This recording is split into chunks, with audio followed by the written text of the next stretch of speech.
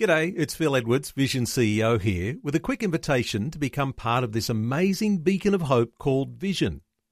Together we can put our love into action to help people of all kinds build or rebuild their lives on the truth of God. Please consider the part you can play during our upcoming Visionathon appeal, remembering that it's your support that makes Vision possible, including this podcast.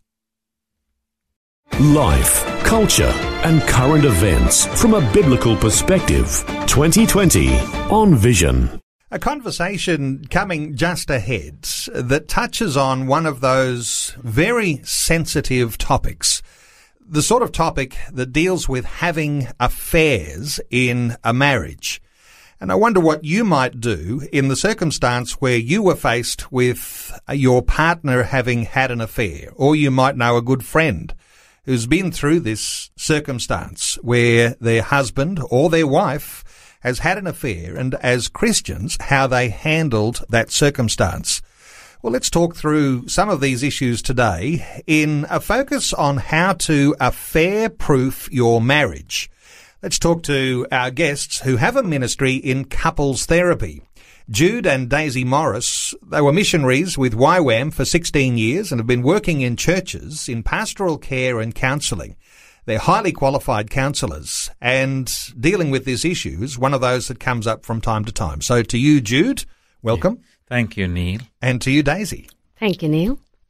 Let me ask you, as couples counsellors, Jude, how often do you get the sort of topic, the sort of issue that's coming with couples that one in the couple has had an affair and the two are grappling to deal with that?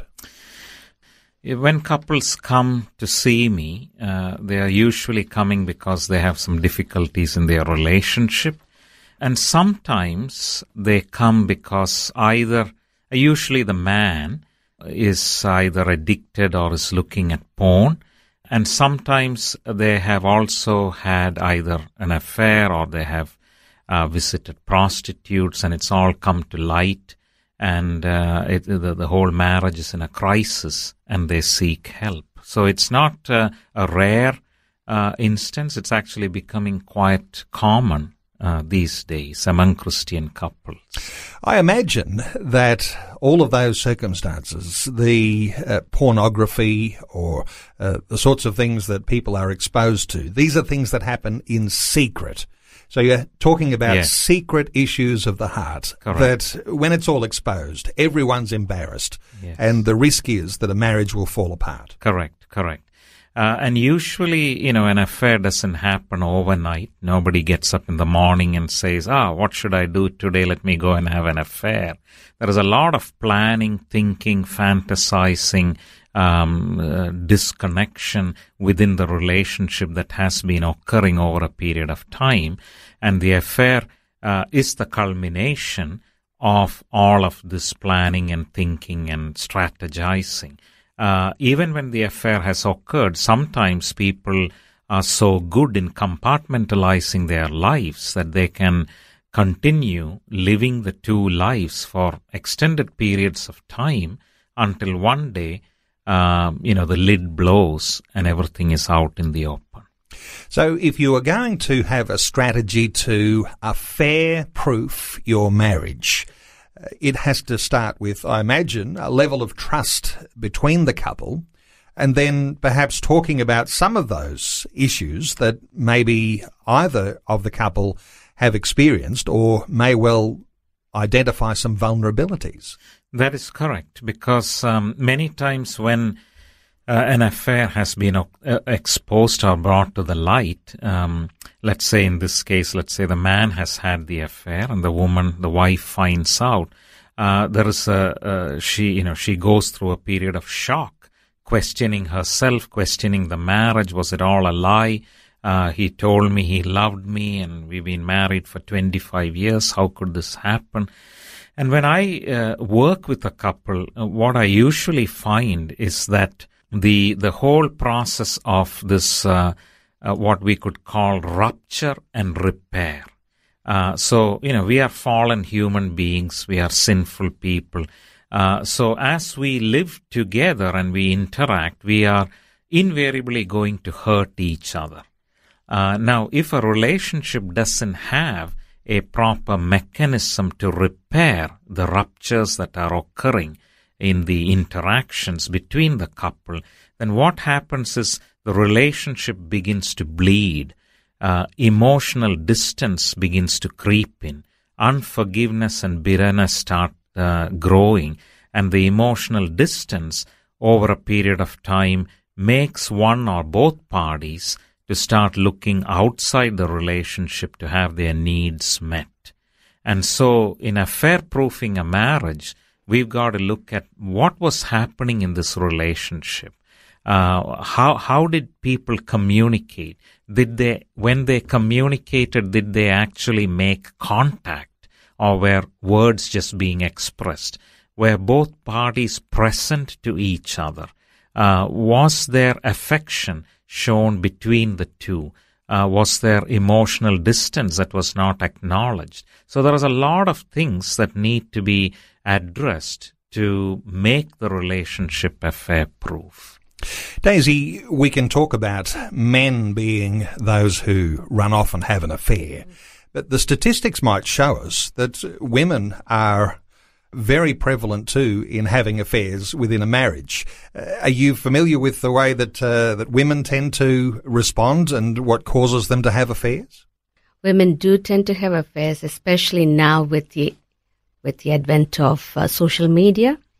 So yes, they do look outside. And as Jude mentioned, it's all about meeting the core needs. So when a woman doesn't have her needs met, then the actual thing she wants to do is to meet her needs outside the marriage. And so she tends to look outside as well. So, Jude, this is why people find their way into some level of couples therapy. And when you talk about counselling, you call it couples therapy because it really is something that's going to strengthen the relationship of the couple, whether they've gone through the rupture side of things, as you've said, or whether they're looking for repair, and then an ongoing pursuit of trying to hold their marriage together without these other threats in their vulnerable areas. Yes. That's right. And I like the analogy that's used by a Christian psychologist and author, Dr. Harville Hendricks. And he talks about a relationship. He uses the analogy, it's like a container that has these gaps in between. So if you think of a circle, a dotted circle, the gaps between the dots are what he calls exit points. And excuse me. These exit points are the vulnerabilities that exist in a relationship.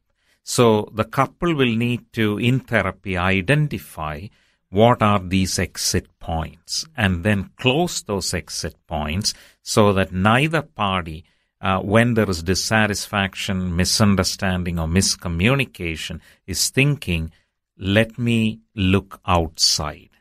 Perhaps happiness awaits me there.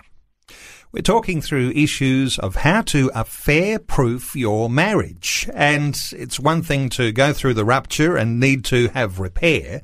It's another thing to exercise what we'd understand as prevention is better than cure. And it's something that there are principles that couples would hold to. We'll continue our conversation in just a short while.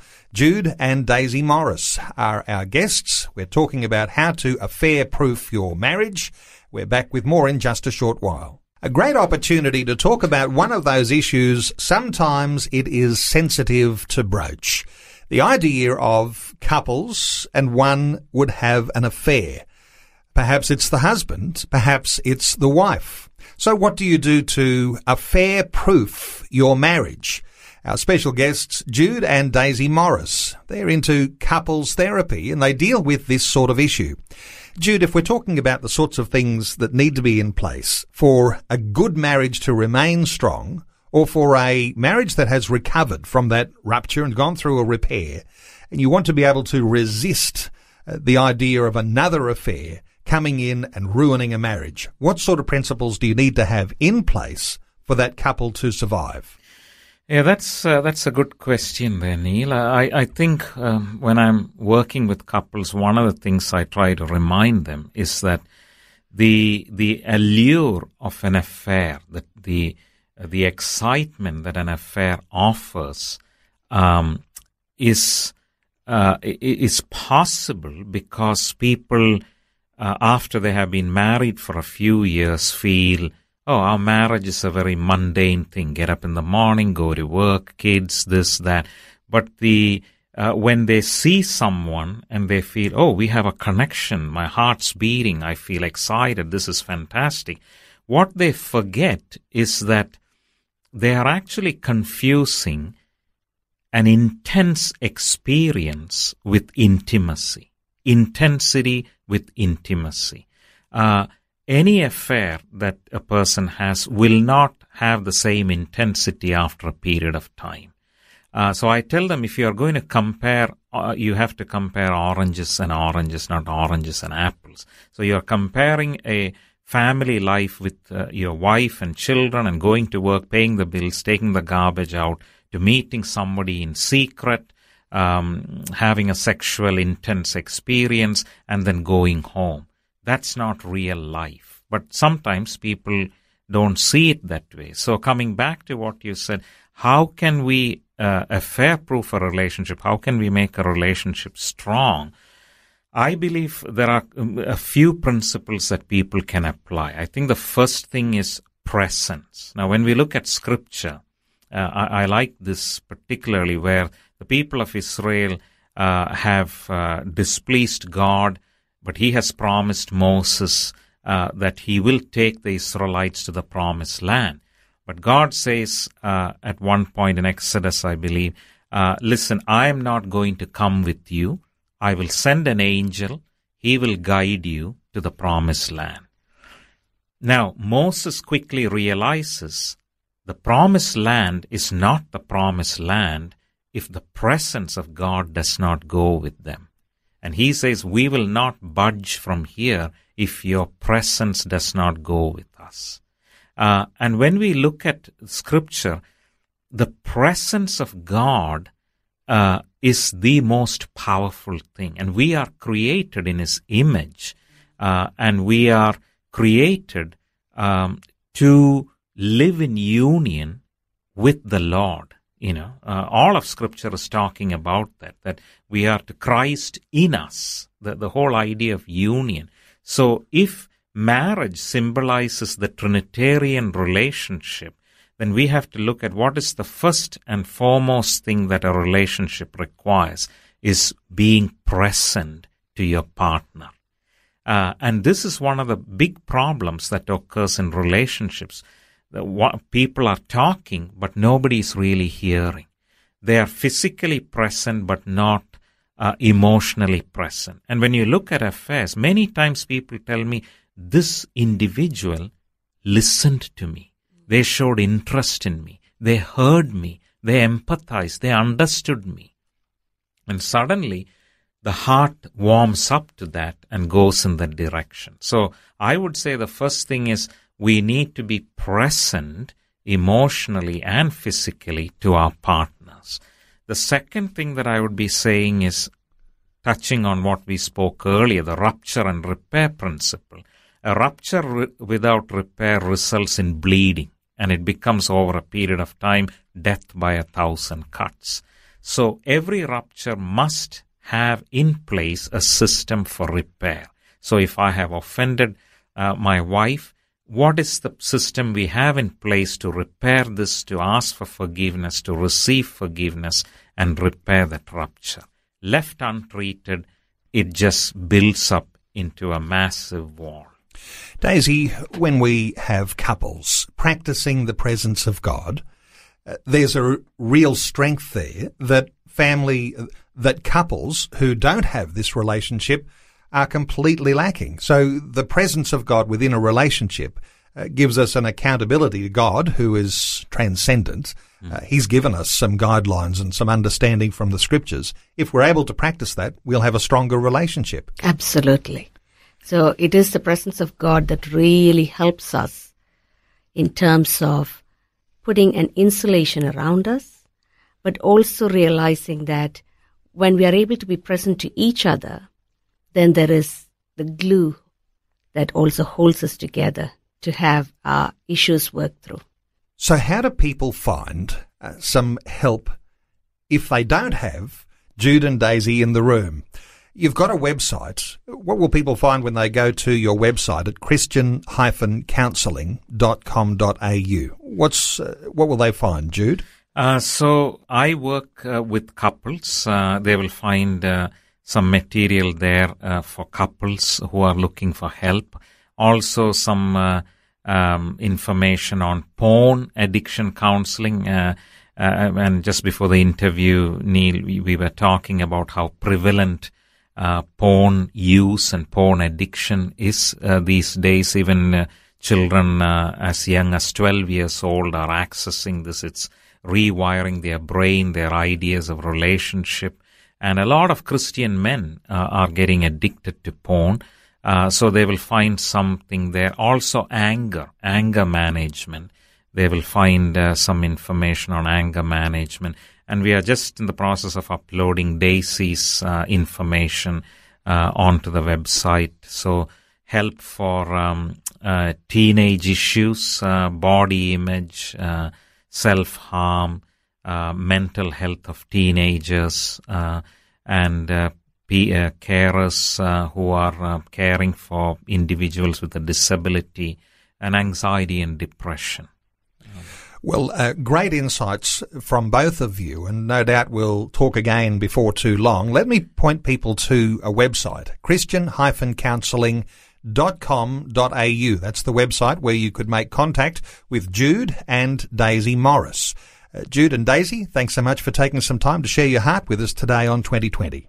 Welcome. Thank you, Neil. Thank you, Neil. Before you go, thanks for listening. There's lots more great audio on demand, or you can listen to us live at visionradio.org.au. And remember, Vision is listener supported. Your donation, large or small, will help us continue connecting faith to life for hundreds of thousands of people across Australia and around the world. Learn more or donate today at visionradio.org.au.